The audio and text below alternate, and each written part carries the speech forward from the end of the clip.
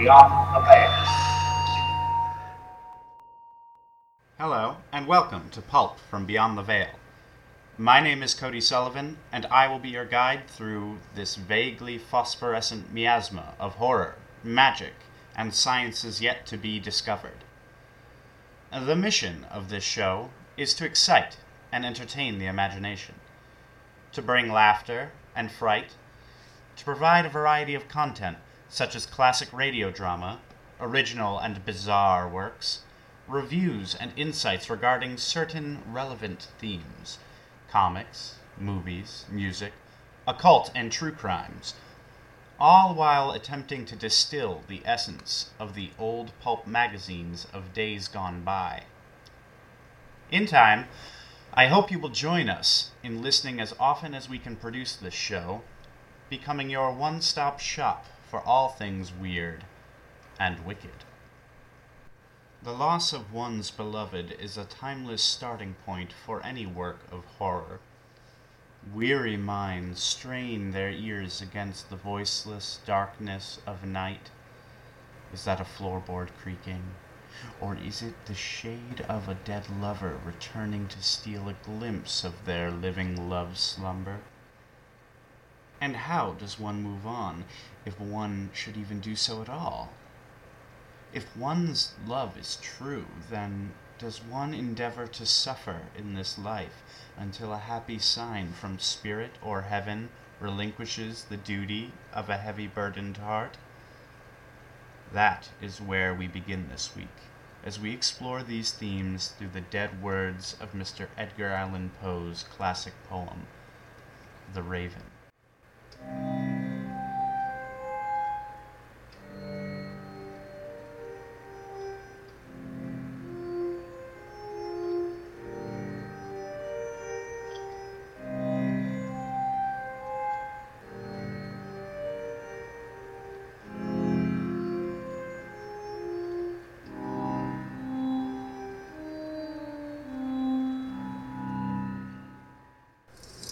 The Raven, Edgar Allan Poe, 1845. Once upon a midnight dreary, while I pondered, weak and weary, over many a quaint and curious volume of forgotten lore, while I nodded, nearly napping, suddenly there came a tapping, as if someone gently rapping at my chamber door.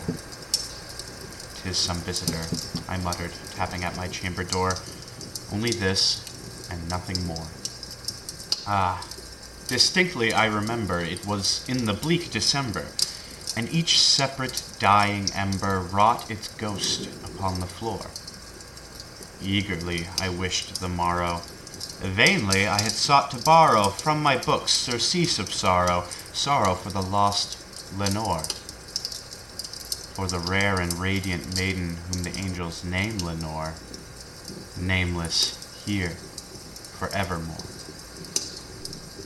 And the silken, sad, uncertain rustling of each purple curtain thrilled me, filled me with fantastic terrors never felt before, so that now, to still the beating of my heart, I stood repeating, "'Tis some visitor entreating entrance at my chamber door, some late visitor entreating entrance at my chamber door." This it is, and nothing more. Presently my soul grew stronger, hesitating then no longer.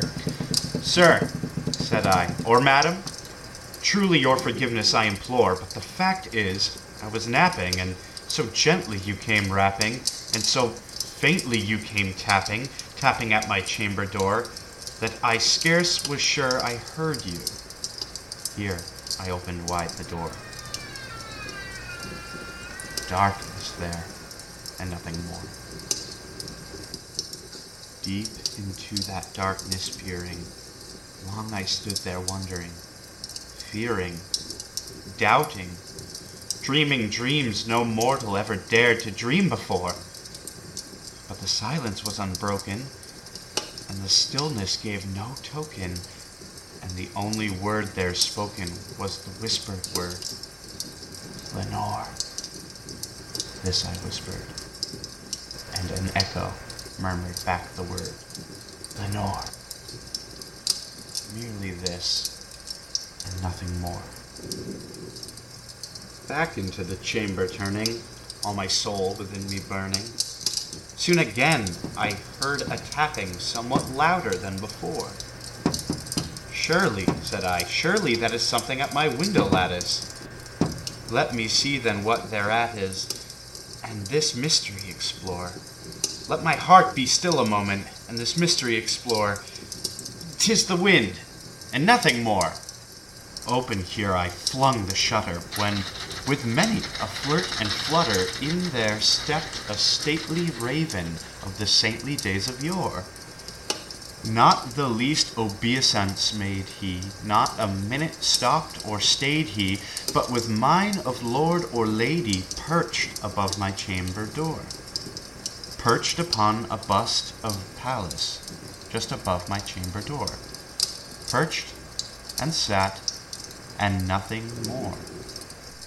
Then this ebony bird, beguiling my sad fancy into smiling, by the grave and stern decorum of the countenance it wore. Though thy crest be shorn and shaven, thou, I said, art sure no craven, ghastly, grim, and ancient raven, wandering from the nightly shore. Tell me what thy lordly name is on the night's Plutonian shore. Quoth the raven, nevermore. Much I marveled this ungainly fowl to hear discourse so plainly, though its answer little meaning, little relevancy bore, for we cannot help agreeing that no living human being ever yet was blessed with seeing bird above his chamber door, bird or beast upon the sculpted bust above his chamber door, with such a name as Nevermore. But the raven, sitting lonely on the placid bust, spoke only that one word, as if his soul in that one word he did outpour. Nothing farther than he uttered, not a feather than he fluttered, till I scarcely more than muttered, other friends have flown before. On the morrow he will leave me, as my hopes have flown before.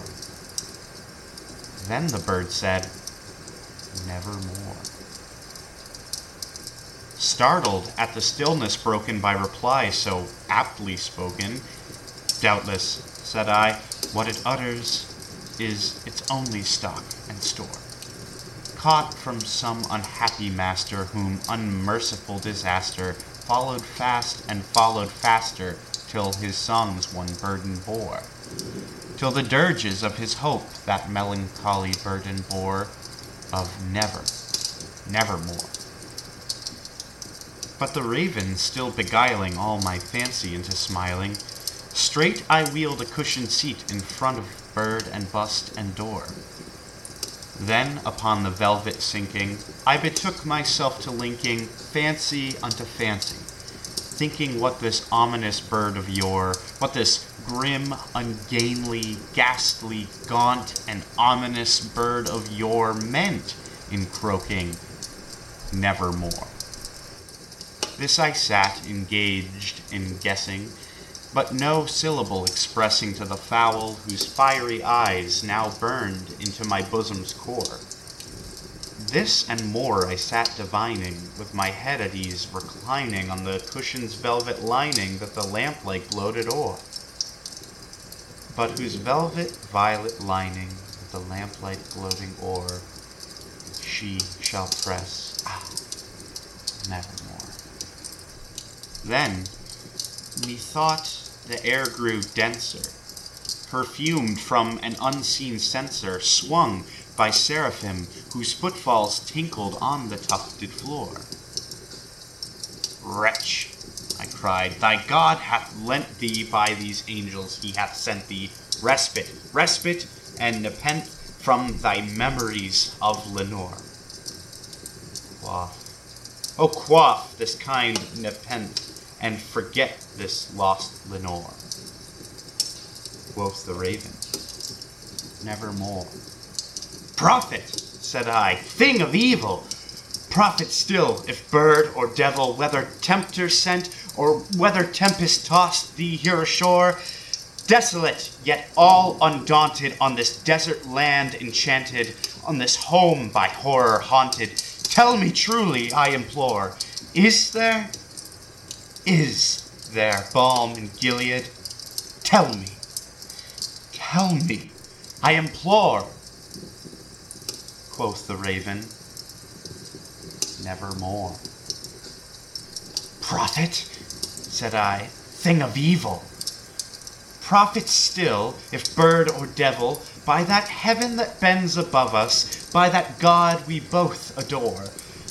Tell this soul with sorrow laden, if within the distant Aidenn it shall clasp a sainted maiden, whom the angels name Lenore.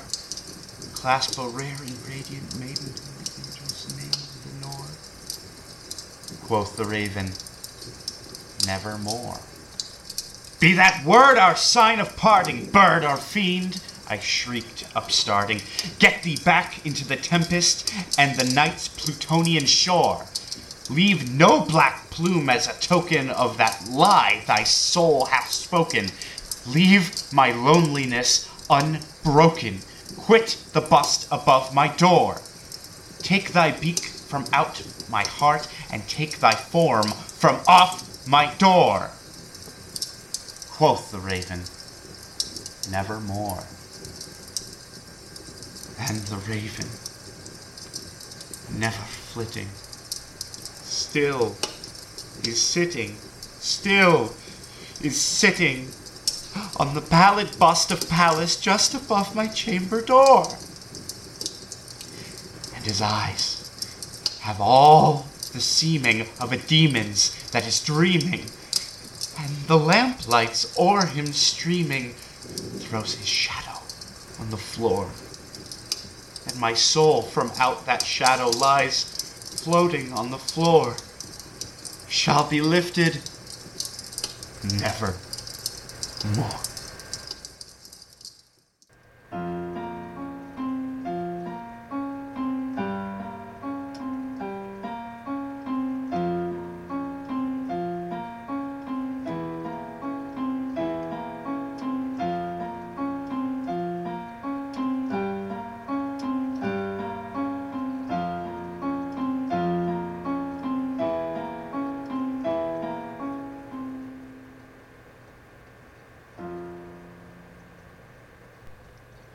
Many of you listening out there may have fond memories of a beloved pet goldfish floating aimlessly in your home aquariums.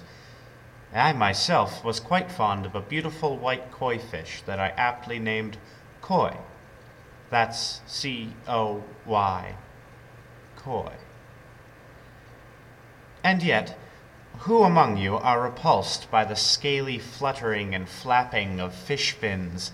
And who among you feel uneasy when locking eyes with the blank stare of a strangely smiling cichlid? And worse still, those who fear what mysteries remain sunken in the depths of the ocean deep? Just the idea of being in the open water incites feelings of anxiety, dread, and panic among those who are considered to be thalassophobic. While many children revel in the opportunity to visit the wondrous aquarium in Boston, Massachusetts, our next author does not. Stay tuned as we venture forth into the unsteady mind of Mr. Zachary J. Husband, a dear friend and fellow fanatic of all things weird and unnamed.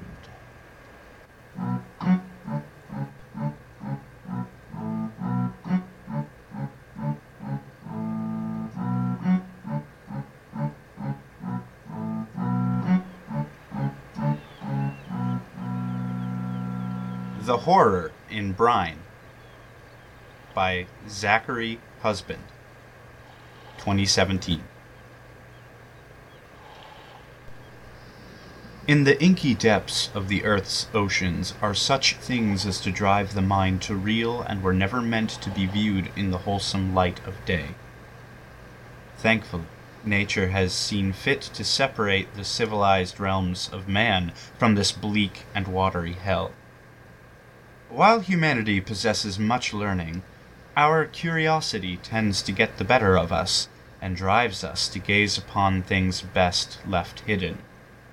Such is my frame of mind as I consciously decide to enter the New England Aquarium. Growing up, I always knew that the fish sections of pet stores made me nervous. The dimmed lights, the droning sound of aquarium pumps, and the writhing shadows cast upon every surface were enough to make me jump at the sound of my own breath. In these places, though, the creatures were small and limited to those which could survive the inconsistencies of the amateur aquarist. Not so, I'm afraid, in the New England Aquarium. One thing must be said of this vision from my nightmares. I have been given fair warning. While waiting to purchase tickets, I am subjected to the bloated form of the Atlantic harbor seal. Breathing wholesome air while wallowing in saline squalor, these monsters appear at once canine and piscine.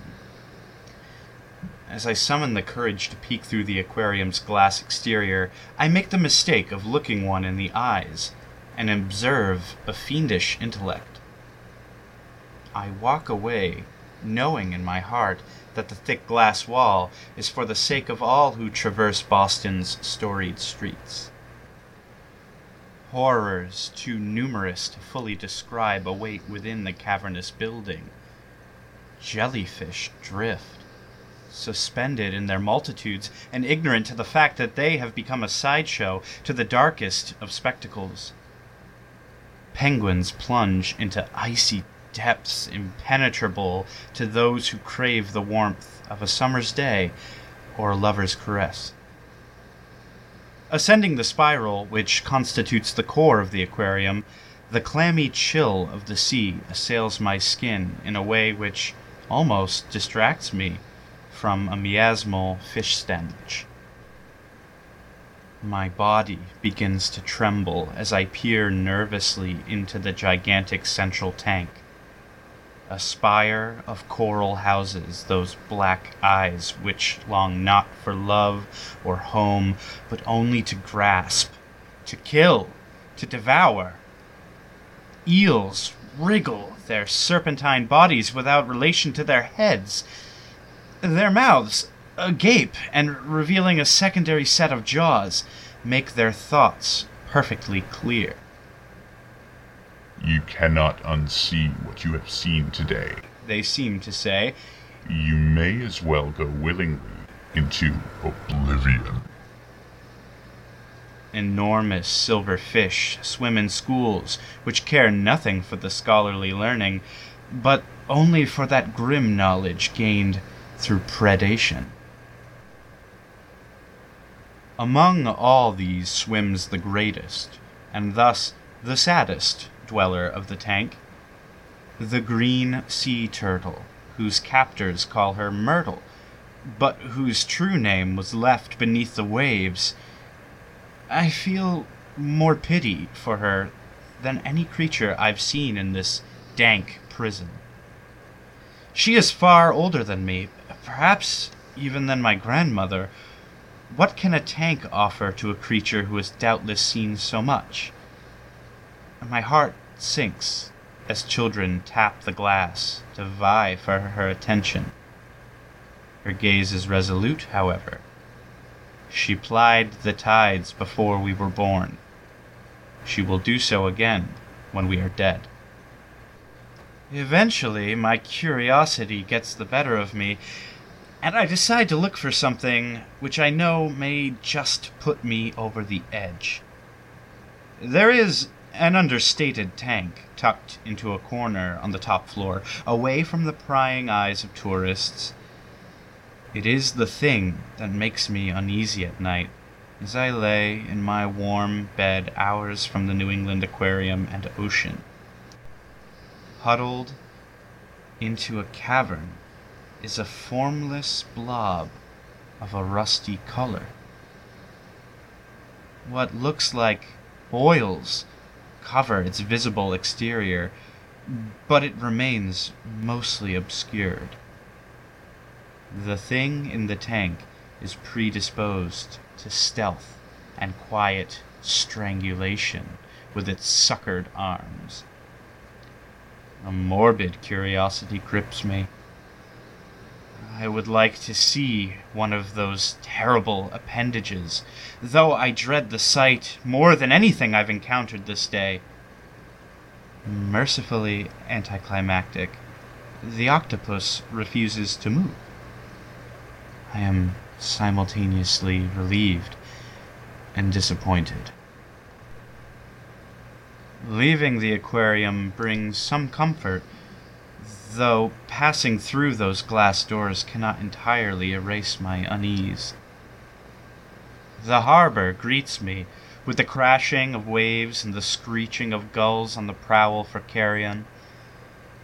While I don't live in constant terror of the dwellers of the deep, I am occasionally gripped by a dread which has no immediate rational cause.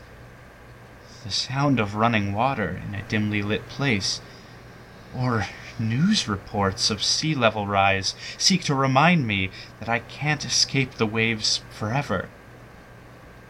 The sea is coming for us all to exact a terrible penance for our misuse of the planet. And all I can do is tremble at the thought of what it holds.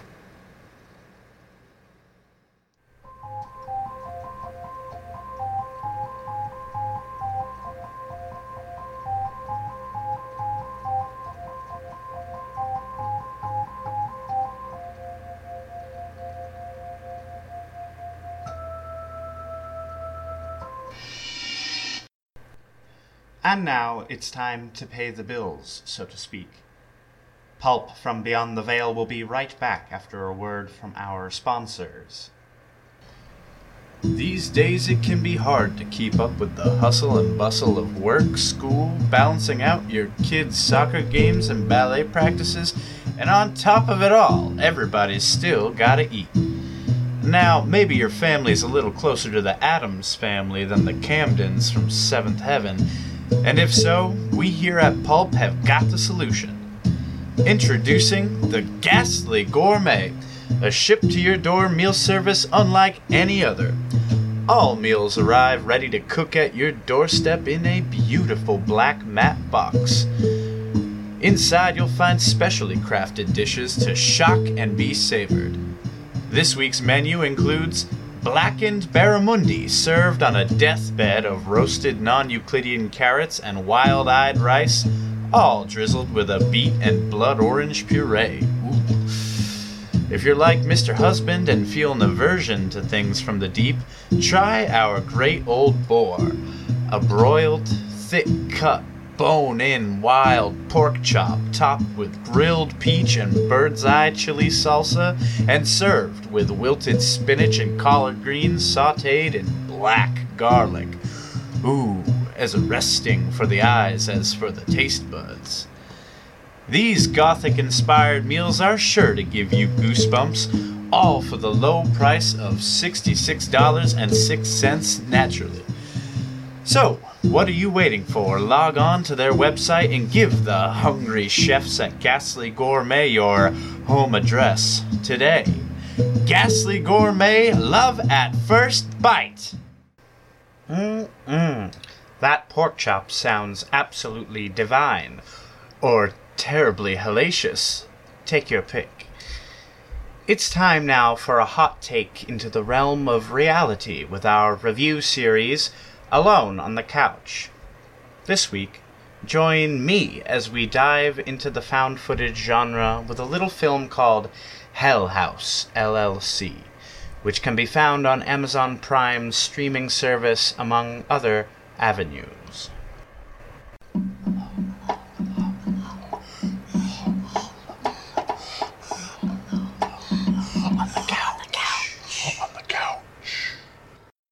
Hey guys, welcome to Alone on the Couch. Cody Sullivan here, and odds are I've got a horror movie that you've never seen, and at least I think is worth a watch. You're going to want to take a seat, especially if you're into the found footage genre. Hell House, LLC is a 2016 horror film written and directed by Stephen Cognetti. And before I give you my hot take about it, I'll let you know that despite not giving a full disclosure of the plot, there might be some minor spoilers in the comments to come.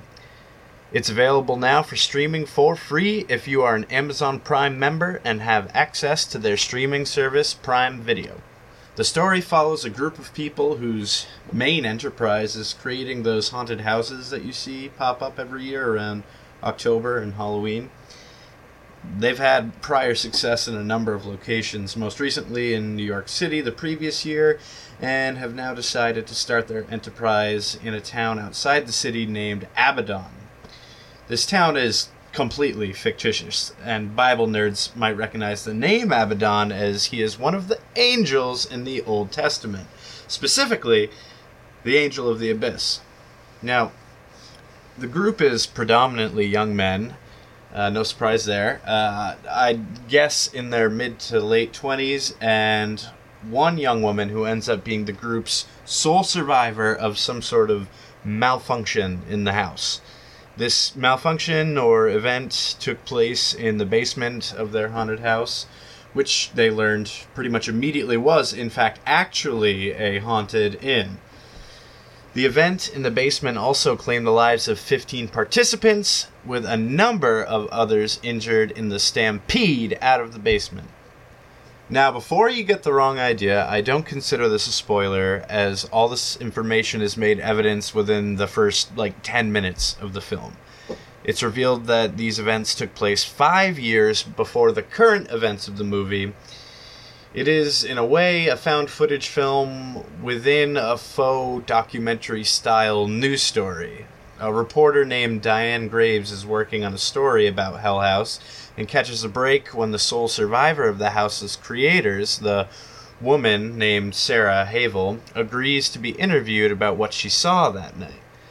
What's more, this woman claims to have video evidence of the events leading up to that fateful night, as well as the footage of what happened in Hell House.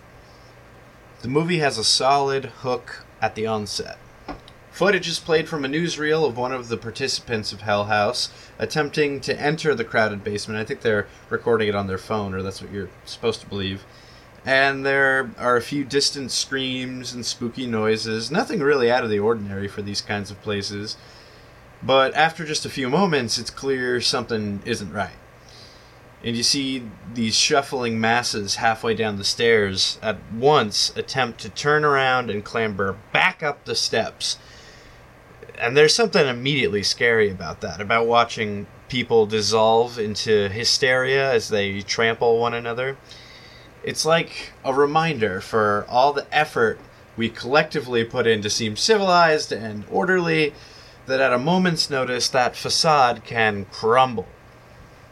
Anyone who's seen the footage from the real-life tragedy of the station nightclub fire will know what I mean. And if you haven't seen that footage, you probably don't want to. I've seen a lot of gruesome videos in my day, but that video takes the gold medal for worst goddamn thing on the internet. Seriously, that is viewer beware. The performances in Hell House LLC are just alright, in my opinion. You know, there isn't a great deal of backstory to any of these characters, a few of which just fall directly into the stereotype they're molded after. There's the sophomoric main cameraman, concerned more with sex than really any other motivation. And there's the guy who's in charge, who vehemently refuses to believe the house has anything wrong with it, so that they can make a buck when the house opens. And thus you shouldn't expect any real evolution of personal narratives or anything like that. This is really not about those people at all. The people all die in the end, with the exception of Sarah, of course, and I think I'm right in saying that the film was shot on a practical set. That is to say, I believe it was shot in a slightly rough, slightly dilapidated inn that does give the film a big boost of immersion and realism. The creaky steps up to the upstairs bedrooms are actually there and part of the same building as the creepy barroom and the gutted kitchen, and most of the movie is spent going through this old footage of when they were creating the haunted house, and there's a lot of room-to-room shots that make you feel like you're witnessing these things alongside our ill-fated gang of entrepreneurs. This movie is definitely not without flaws, however, but I kind of enjoyed it. It was eerie, it had relatively few cheap jump scares, and I can't help but feel like this movie was lovingly crafted in the way only writers who direct their work can do. If you do happen to check out Hell House LLC, leave a comment telling us here at Pulp what your thoughts on it were. If it were up to me, out of 10 possible screams, I'd give Hell House LLC a reasonable 6.5 out of 10. This is a good popcorn flick. Alone or to watch casually with friends or your partner. No need to worry about missing a line here or there. Odds are it won't affect your perception of the story much. Hell House LLC on Amazon Prime Video. Let me know what you think. And that's all for this week. For Alone on the Couch, I'm Cody Sullivan, and thanks for joining me.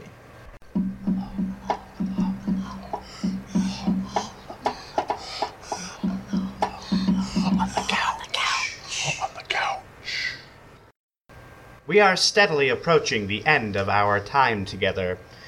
We are moving headlong into our final segment of this show.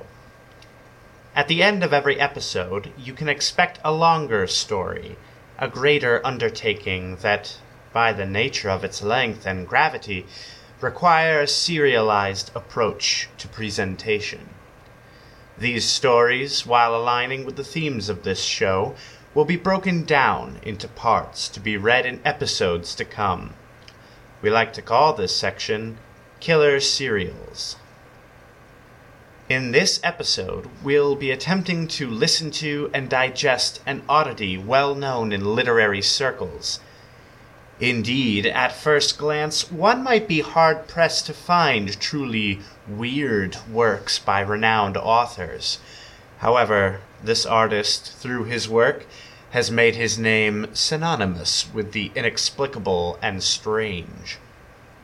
The author we'll be reading today is Franz Kafka, a true symbol of the absurd and alienating.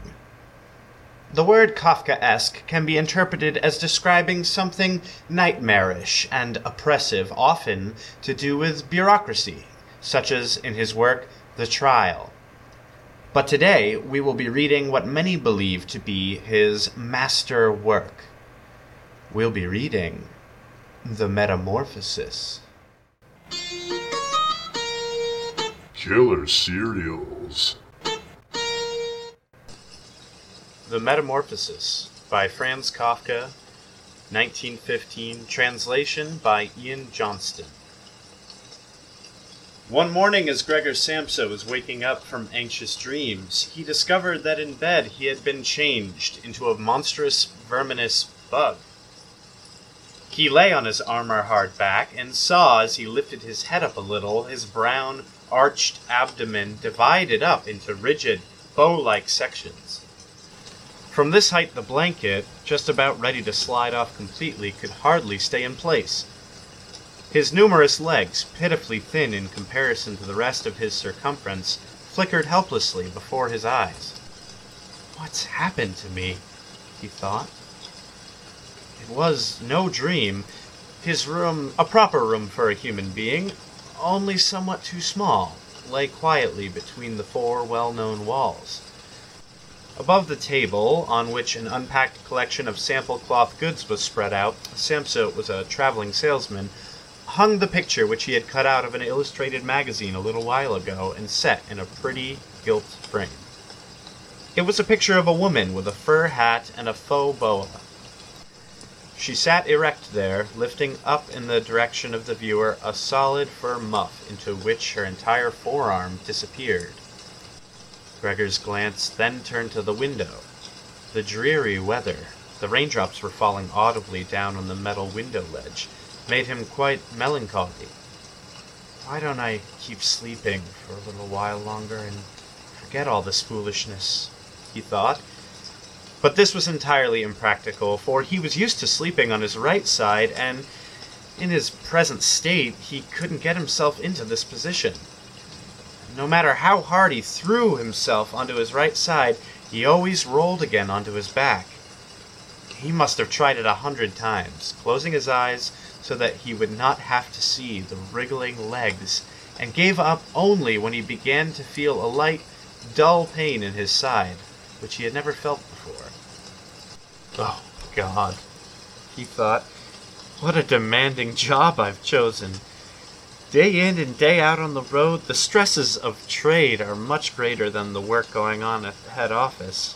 And in addition to that, I have to deal with the problems of traveling, the worryings about train connections, irregular bad food, temporary and constantly changing human relationships which never come from the heart.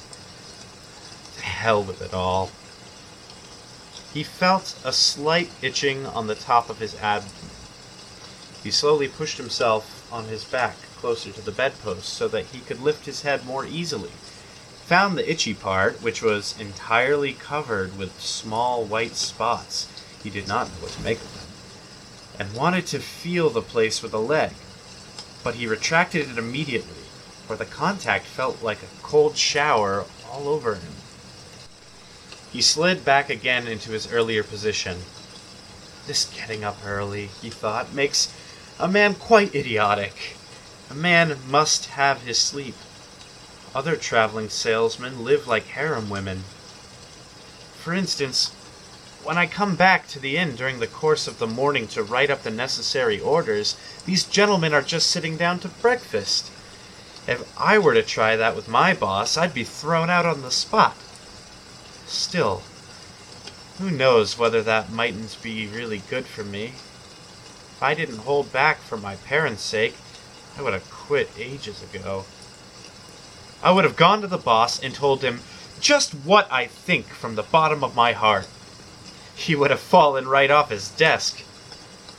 How weird it is to sit up at the desk and talk down to the employee from way up there. The boss has trouble hearing, so the employee has to step up quite close to him. Anyway, I haven't completely given up that hope yet. Once I've got together the money to pay off the parents' debt to him, that should only take another 5 or 6 years. I'll do it for sure. Then I'll make the big break. In any case, right now I have to get up. My train leaves at 5 o'clock. And he looked over at the alarm clock ticking away by the chest of drawers. Good God, he thought. It was 6:30, and the hands were going quietly on. It was past the half hour, already nearly 1:45. Could the alarm have failed to ring? One saw from the bed that it was properly set for 4 o'clock. Certainly it had rung. Yes, but was it possible to sleep through this noise that made the furniture shake? Now it's true he'd not slept quietly, but evidently he had slept all the more deeply. Still, what should he do now? The next train left at 7 o'clock. To catch that one, he would have to go in a mad rush. The sample collection wasn't packed up yet, and he really didn't feel particularly fresh and active. And even if he caught the train, there was no avoiding a blow-up with the boss, because the firm's errand boy would have waited for the 5 o'clock train and reported the news of his absence long ago. He was the boss's minion, without backbone or intelligence. Well then, what if he reported in sick? But that would be extremely embarrassing and suspicious, because during his 5 years' service, Gregor hadn't been sick even once. The boss would certainly come with the doctor from the health insurance company and would reproach his parents for their lazy son and cut short all objections with the insurance doctor's comments. For him, everyone was completely healthy, but really lazy about work. And besides, would the doctor in this case be totally wrong? Apart from a really excessive drowsiness after the long sleep, Gregor felt quite well. and even had a really strong appetite. As he was thinking all this over in the greatest haste, without being able to make the decision to get out of bed, the alarm clock was indicating exactly 7:15. There was a cautious knock on the door by the head of the bed. "Gregor?" a voice called. It was his mother. "It's 7:15. Don't you want to be on your way?" A soft voice. Gregor was startled when he heard his voice answering. It was clearly and unmistakably his earlier voice, but in it was intermingled, as if from below, an irrepressibly painful squeaking which left the words positively distinct only in the first moment and distorted them in the reverberation, so that one didn't know if one had heard correctly. Gregor wanted to answer in detail and explain everything, but in these circumstances he confined himself to saying, Yes, thank you, Mother. I'm getting up right away." Because of the wooden door, the change in Gregor's voice was not really noticeable outside, so his mother calmed down with this explanation and shuffled off. However, as a result of the short conversation, the other family members became aware of the fact that Gregor was unexpectedly still at home, and already his father was knocking on one side door weakly but with his fist. "Gregor? Gregor!" he called out. "What's going on?" And after a short while he urged him on again in a deeper voice. "Gregor! Gregor!" At the other side, however, his sister knocked lightly. "Gregor, are you all right? Do you need anything?" Gregor directed his answers in both directions. "I'll be ready right away." He made an effort with the most careful articulation, and by inserting long pauses between the individual words to remove everything remarkable from his voice.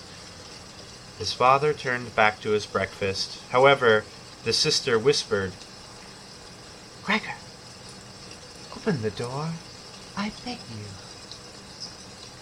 Gregor had no intention of opening the door, but congratulated himself on his precaution, acquired from traveling, of locking all doors during the night, even at home. First, he wanted to stand up quietly and undisturbed, get dressed, above all have breakfast, and only then consider further action. For, he noticed this clearly, by thinking things over in bed he would not reach a reasonable conclusion. He remembered that he had already felt a light pain, or other, in bed. Perhaps the result of an awkward lying position, which later turned out to be purely imaginary when he stood up, and was eager to see how his present fantasies would gradually dissipate. That the change in his voice was nothing other than the onset of a real chill, an occupational illness of the commercial traveler. Of that he had not the slightest doubt. It was very easy to throw aside the blanket. He needed only to push himself up a little, and it fell by itself. But to continue was difficult, particularly because he was so unusually wide. He needed arms and hands to push himself upright. Instead of these, however, he only had many small limbs, which were incessantly moving with the different motions, and which, in addition, he was unable to control. If he wanted to bend one of them, then it was the first to extend itself, and if he finally succeeded doing with this limb what he wanted, in the meantime, all the others, as if left free, moved around in an excessively painful agitation. "But I must not stay in bed uselessly," said Gregor to himself. At first he wanted to get off the bed with the lower part of his body, but this lower part, which he incidentally had not yet looked at, and which he also couldn't picture clearly, proved itself too difficult to move. The attempt went so slowly. When, having become almost frantic, he finally hurled himself forward with all his force, and without thinking, he chose his direction incorrectly, and he hit the lower bedpost hard. The violent pain he felt revealed to him that the lower part of his body was at the moment probably the most sensitive. Thus he tried to get his upper body out of the bed first, and turned his head carefully toward the edge of the bed. He managed to do this easily, and in spite of its width and weight, his body mass at last slowly followed the turning of his head. But as he finally raised his head outside the bed in the open air, he became anxious about moving forward any further in this matter, for if he allowed himself eventually to fall by this process, it would take a miracle to prevent his head from getting injured. And at all costs, he must not lose consciousness right now. He preferred to remain in bed. However, after a similar effort, while he lay there again sighing as before, and once again saw his small limbs fighting one another, if anything worse than before, and didn't see any chance of imposing quiet and order on this arbitrary movement, he told himself again that he couldn't possibly remain in bed, and that it might be the most reasonable thing to sacrifice everything if there was even the slightest hope of getting himself out of bed in the process. At the same moment, however, he didn't forget to remind himself from time to time of the fact that calm, indeed the calmest, reflection might be better than the most confused decisions. At such moments he directed his gaze as precisely as he could towards the window, but unfortunately there was little confident cheer to be had from a glance at the morning mist, which concealed even the other side of the narrow street. "It's already 7 o'clock, he told himself, at the latest striking of the alarm clock. Already 7 o'clock, and still such a fog. And for a little while longer he lay quietly with weak breathing, as if perhaps waiting for normal and natural conditions to re-emerge out of the complete stillness. But then he said to himself, "Before it strikes 7:15, whatever happens, I must be completely out of bed. Besides, by then someone from the office will arrive to inquire about me, because the office will be open before 7 o'clock. And he made an effort then to rock his entire body length out of the bed with a uniform motion. If he let himself fall out of bed in this way, his head, which in the course of the fall he intended to lift up sharply, would probably remain uninjured. His back seemed to be hard. Nothing would really happen to that as a result of the fall. His greatest reservation was a worry about the loud noise which the fall must create, and which presumably would arouse, if not fright, then at least concern on the other side of all the doors. However, it had to be tried. As Gregor was in the process of lifting himself half out of bed, the new method was more of a game than an effort. He needed only to rock with a constant rhythm. It struck him how easily all this would be if someone were to come to his aid. 2 strong people, he thought of his father and the servant girl, would have been quite sufficient. They would only have had to push their arms underneath his arched back to get him out of bed, to bend down with their load, and then merely to exercise patience and care that he completed the flip onto the floor, where his diminutive legs would then, he hoped, acquire a purpose. Now, quite apart from the fact that the doors were locked, should he really call out for help? In spite of all his distress, he was unable to suppress a smile at this idea.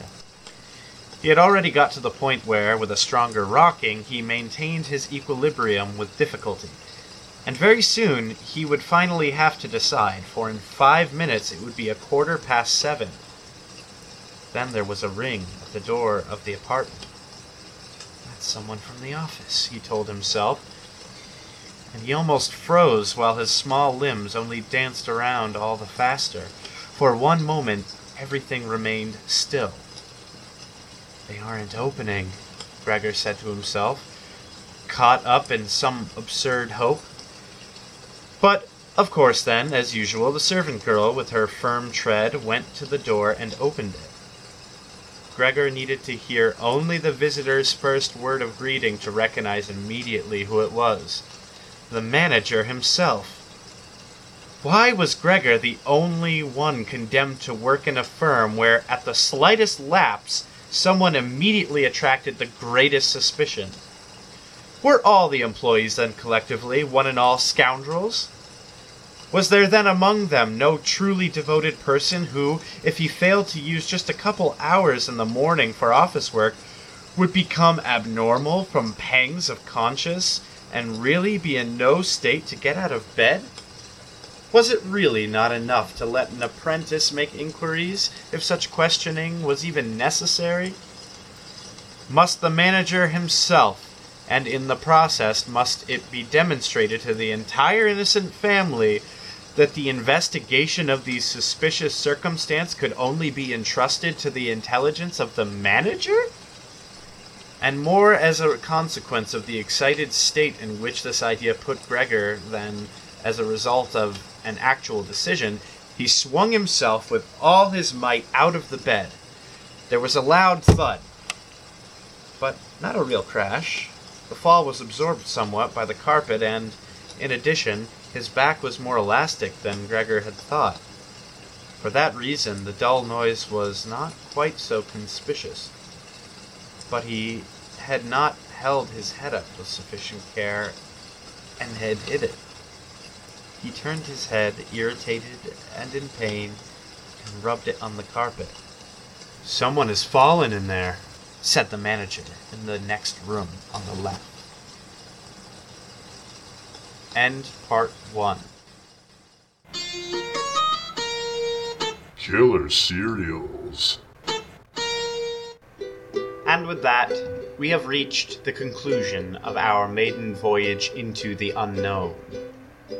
We hope that you've enjoyed listening and will continue traveling down this loathsome road with us together. Please feel free to leave your comments or suggestions for future episodes, perhaps a short story that you've written. And be sure to subscribe to our podcast to remain updated on our progress in the months ahead.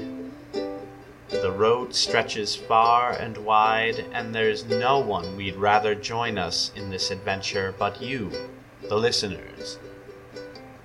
Please send your regards our way via email at pulpfrombeyond@gmail. Even if it's a word of greeting and where you're listening from, we'd love to hear from you. It is my sincere hope that this show will be able to evolve and change with feedback and contributions from listeners like you, and know that all that we do here is for your express entertainment purposes. Thank you for your time, and may all the shadows about your life remain empty. My name is Cody Sullivan, and you've been listening to Pulp from Beyond the Veil. Until next time, sweet dreams.